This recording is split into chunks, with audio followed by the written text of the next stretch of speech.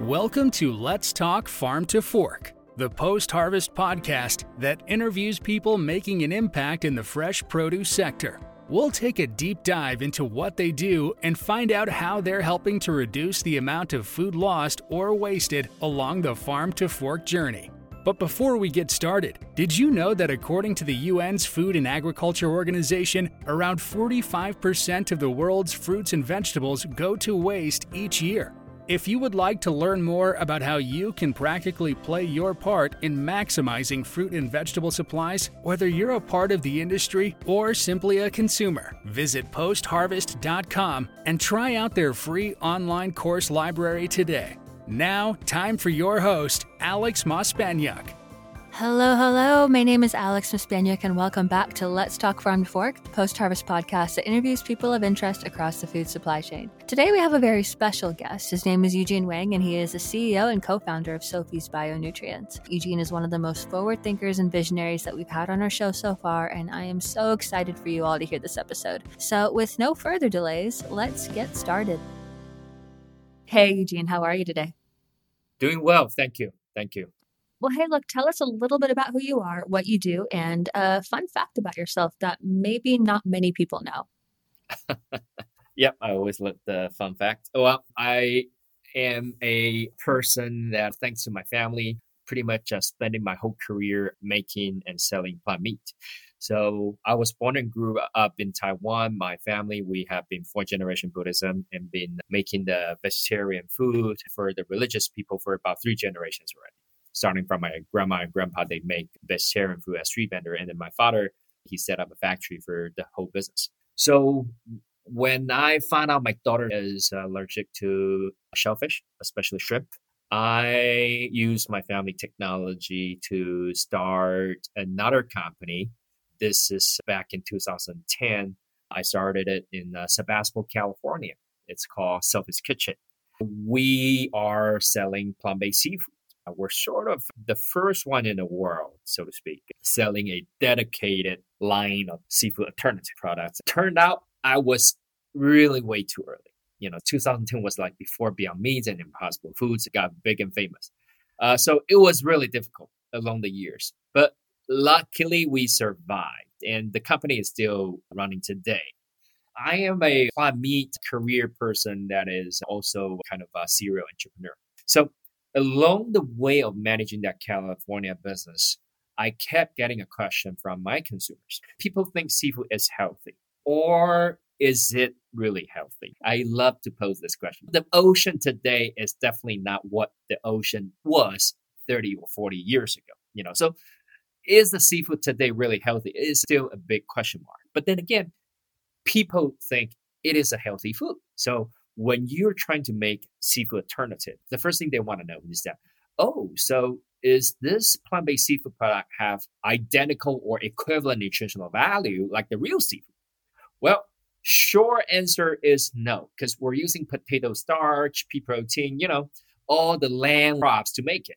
How can it be? It's just a texture, maybe to some extent flavor replacement. It's not really a nutrition replacement. But that got me thinking. That made me think, hey, if we're trying to talk people out of using sea animal to get the nutrients, we really have to give them something better. And that's how I got into this microalgae research. And what I found out is that if you can use fermentation technology to grow microalgae, not only you can reduce the cost, you can also make flavor better without the fishy smells. You can also make the color much more pleasant to make into foods.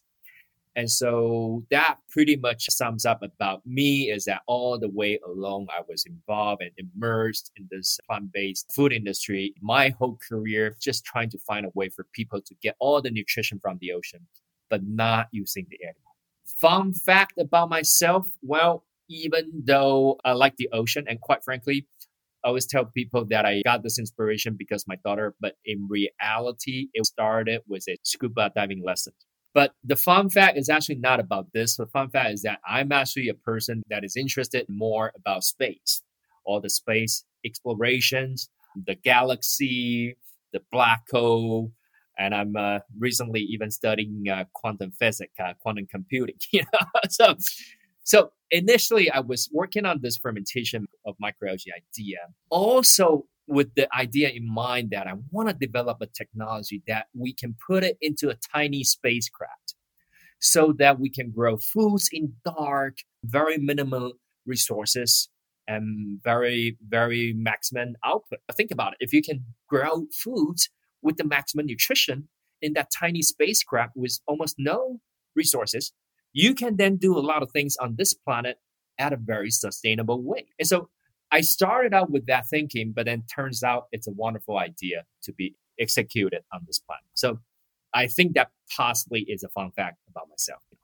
I mean, that is a fascinating fact. I love that you tied in your fascination with space and going, okay, cool. If we can make food grow in space, how much more can we create sustainable processes and make them grow on Earth? Because your company fascinated me. I was looking through your website, I watched all your videos, and I love that you tied in your personal journey with your daughter and her allergic reaction, and then your experience with seafood into potentially solving a larger issue of the global food supply chain, not having enough resources to sustain the growing population, and how your technology is actually helping create more food and help feed more people, but then also be more plant-based and healthier as well. So it was just like a big picture solution that really stood out to me. So I'd love for you to talk about it more, obviously, because it's so interesting. But yeah, I really wanted to kind of emphasize that you guys also do really great work, and your vision behind creating a sustainable product is really well noted. So continuing from that, tell us a little bit more about how your innovative product works, what the purpose is, especially with the microalgae, and then how that contributes to food sustainability overall.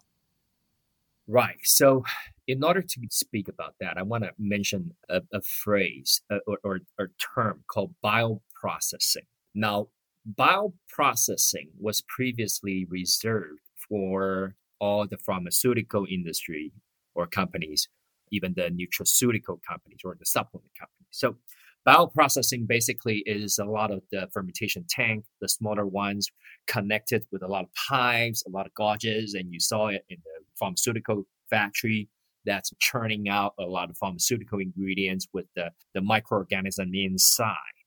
So that's called bioprocessing. So bioprocessing previously was mostly reserved for pharmaceutical and nutraceutical industry, but to the food industry, they don't use a lot.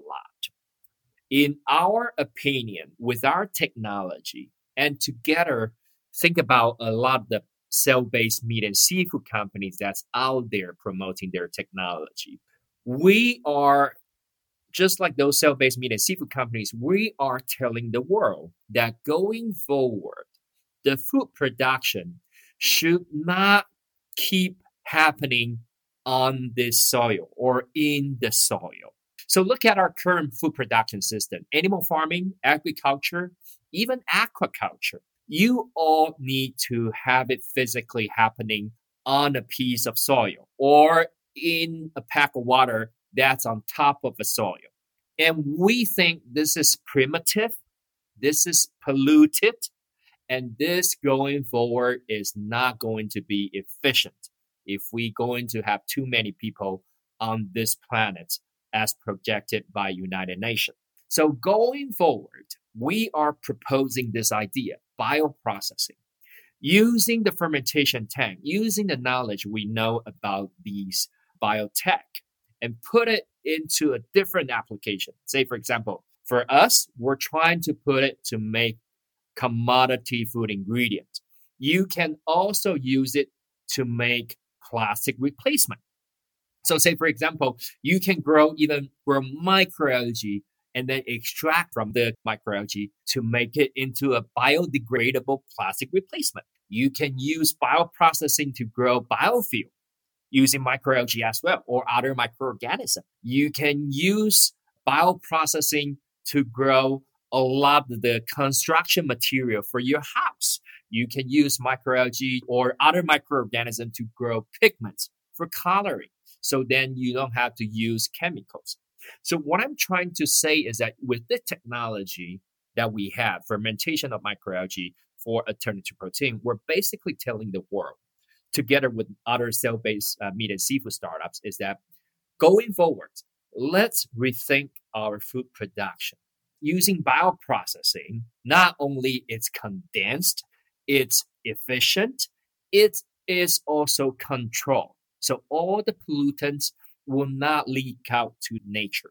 You can keep it inside the tank and process it well before you discharge to whatever natural system. And that, in my opinion, really is the way forward for us to solve a lot of food production issues, a lot of the materials that we need to make for our lives to be more comfortable, to be more convenient. And that's what we're trying to promote, is that let's use more bioprocessing in our daily life. So I'm looking on your website and I can see statistics that are really impressive, as in you can create foods in just 3 days using a fraction of a space. Correct me if I'm wrong, but you actually used wastes to help create the food as well. So for the spent grains, you're using waste from breweries or from tofu makers. Explain a little bit more of that process. How does that work? Reversing back, long before I was thinking, what do we feed our microalgae on that tiny spacecraft with a journey maybe 7 or 8 years to a remote planet? What can you feed? And so that's how we came up with this food waste idea. Because quite frankly, when we feed these microorganisms, two things are very important if you want to get their protein from these microorganisms. One is carbon, another is nitrogen. And these two elements are rich in a lot of the food waste that we're talking about today. And quite frankly, that is a wonderful solution to reduce or at least recycle our food waste. It is only the regulation that forbid us to use the F&B food waste, the food waste from the food service restaurants or from the household food waste. And that is the reason why we go to the industrial food waste, which is a lot cleaner and a lot more consistent in quality. And then we can easily process it to grow our microalgae. So all in all, we're trying to create a circular economy that nothing goes to waste. That's so good. And so you mentioned that when you first started Sophie's Kitchen, you said that the market wasn't ready for you. So I feel like this happens often with kind of visionary leaders such as yourself. They'll go with this great idea and be like, actually, the market's not going to be ready for like 5 years, with the dot-com boom and all that kind of stuff. It took us a while to catch up with going, okay, cool. This is something we're going to integrate into our daily lives. So are there competitors, and how is your technology different than your competitors? So you're talking about Sophie's Kitchen, the plant-based seafood business, or are you talking about Sophie's Bionutrients? Okay. Yeah. Because I left Sophie's Kitchen already for a couple years. I've totally focused on this food tech business in Singapore. So Sophie's Bionutrients, we're definitely not the first company fermenting microalgae for foods, but we are one of the very few companies fermenting microalgae for alternative protein.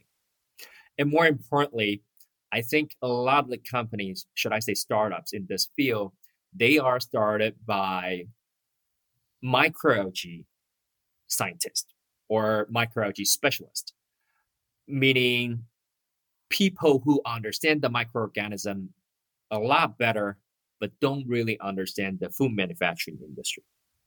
So I am a different kind of founder among the space. I came from a food manufacturing background that I have better and deeper understanding about food manufacturing and what we actually need.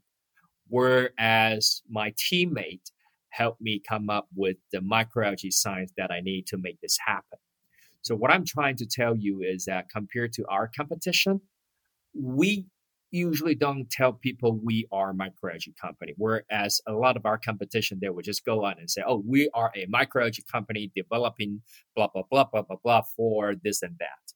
We tell people that we are a food tech company. We're not a microalgae company, but we are using microalgae to develop this new wonderful alternative protein for the world into the future. So that basically is the difference. Okay, gotcha. And what is the biggest challenge you probably have with your product right now? And what's your strategy into overcoming that? So the biggest challenge right now is to scale up. It is partly because of the pandemic that a lot of travel restrictions are in place. So we're not able to freely move our scientists and our gears to a lot of places to make things happen. Otherwise, I would say that the challenges for now should be just the capital because people just, especially investors, investment community, should I say, they just realized amid the pandemic, they just realized that we are under investing in our food and agriculture technology. They just realized that we're investing too much in our semiconductor, IoT, software, and even pharmaceutical business. Because look at what you did during the pandemic. You can sit comfortably at home talking to your friends or your coworkers and your family with all the technology and the gears. And even the vaccine can be developed within 6 months. But what happened to our food supply? We got a lot of food security events happening around the globe. The old system that we designed for our food supply chain is that the bigger, the better. Big is beauty in the name of efficiency. And then the blow of the pandemic just shows that system's weakness. Once you have a lockdown in certain place with a small amount of workers that are affected by the pandemic, the whole factory have to be locked down, have to be shut down. And then all of a sudden, your supply becomes running into a big problem. And not only that, even the shipping has a problem today. And then that's why we run into the commodity pricing surge in the last few weeks. So all that is pointing to the fact that we're under investing, we're under innovating our food production and food supply system. And we really need to upgrade that. I think we're starting to see a lot more investors are paying attention to this new emerging field. However, this is only the beginning. And so there are definitely a lot of things that they have question mark. There are a lot of things they have to learn. We're sort of lucky in the sense that we have this pandemic teaching the world that we got to get something done in this space. And finally, the world is listening to us. But then again, you also have this difficulty that what the heck is food tech? What do we need to do in this space? They still don't understand. You need to kind of talk to them, communicate with them. This is what needs to be done. That is what needs to be done. This is working. That is not working. And that's a lot of back and forth communication. Oh, I imagine. And so with that, what is probably the biggest surprise that you found working within food tech in relation to fruits and vegetables and produce and that kind of thing? Right. So I guess the biggest surprise is still the fact that status quo is still very prevalent, very mainstream. Most players, most stakeholders, you can feel they still prefer the status quo, meaning that when we talk about food, it's not like semiconductor or IoT that there's no heritage, there's no culture to speak of. Right? So you can easily talk about anything innovative, anything new, and people will embrace it. Whereas in food, wow, you got a big hurdle. Why? Oh, this is our heritage.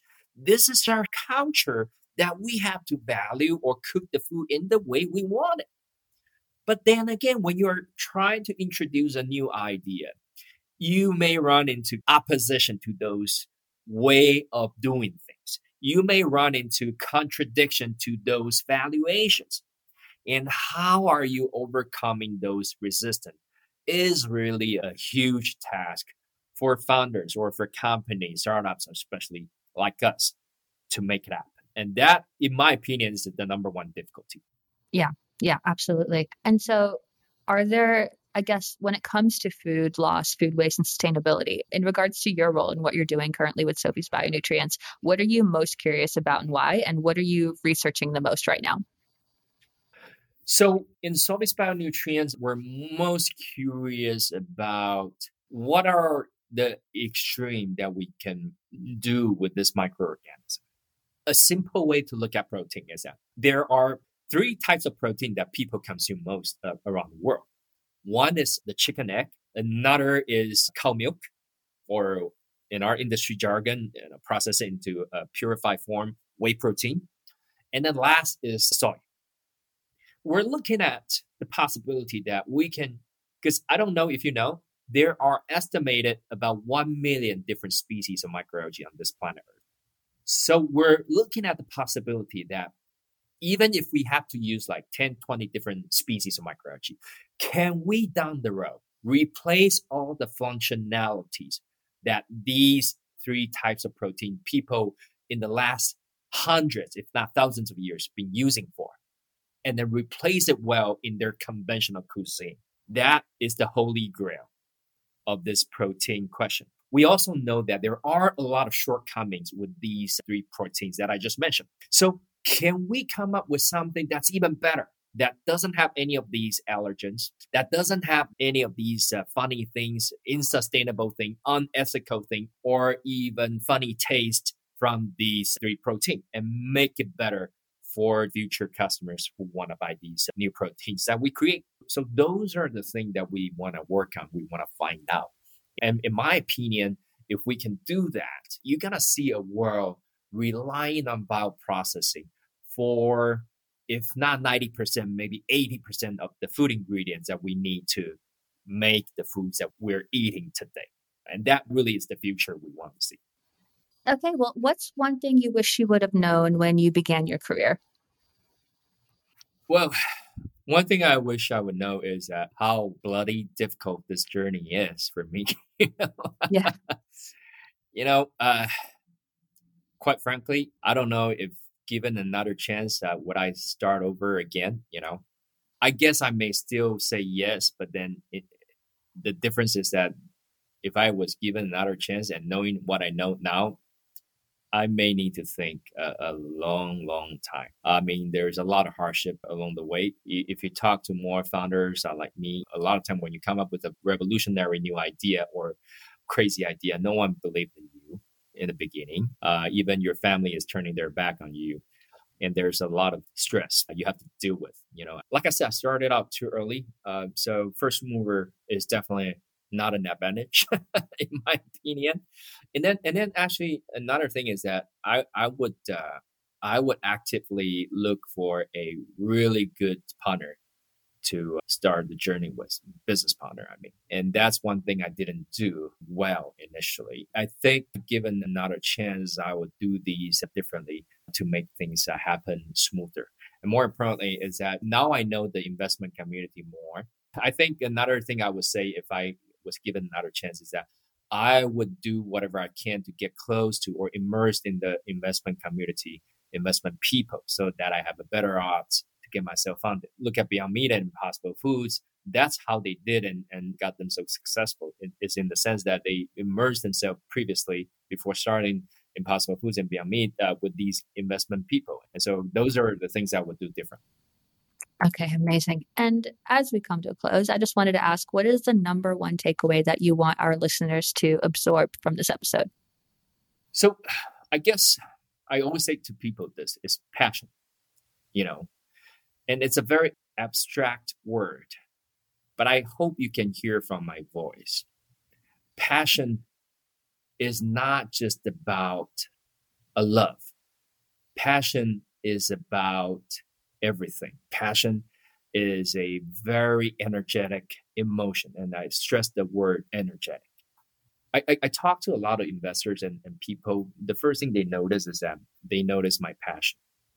When I first got this comment, I was like, wow, shouldn't that be your default? Something that as an entrepreneur, as a founder, you should have, And then turns out what they told me is that they talk to a lot of founders. A lot of them don't have the passion about what they do.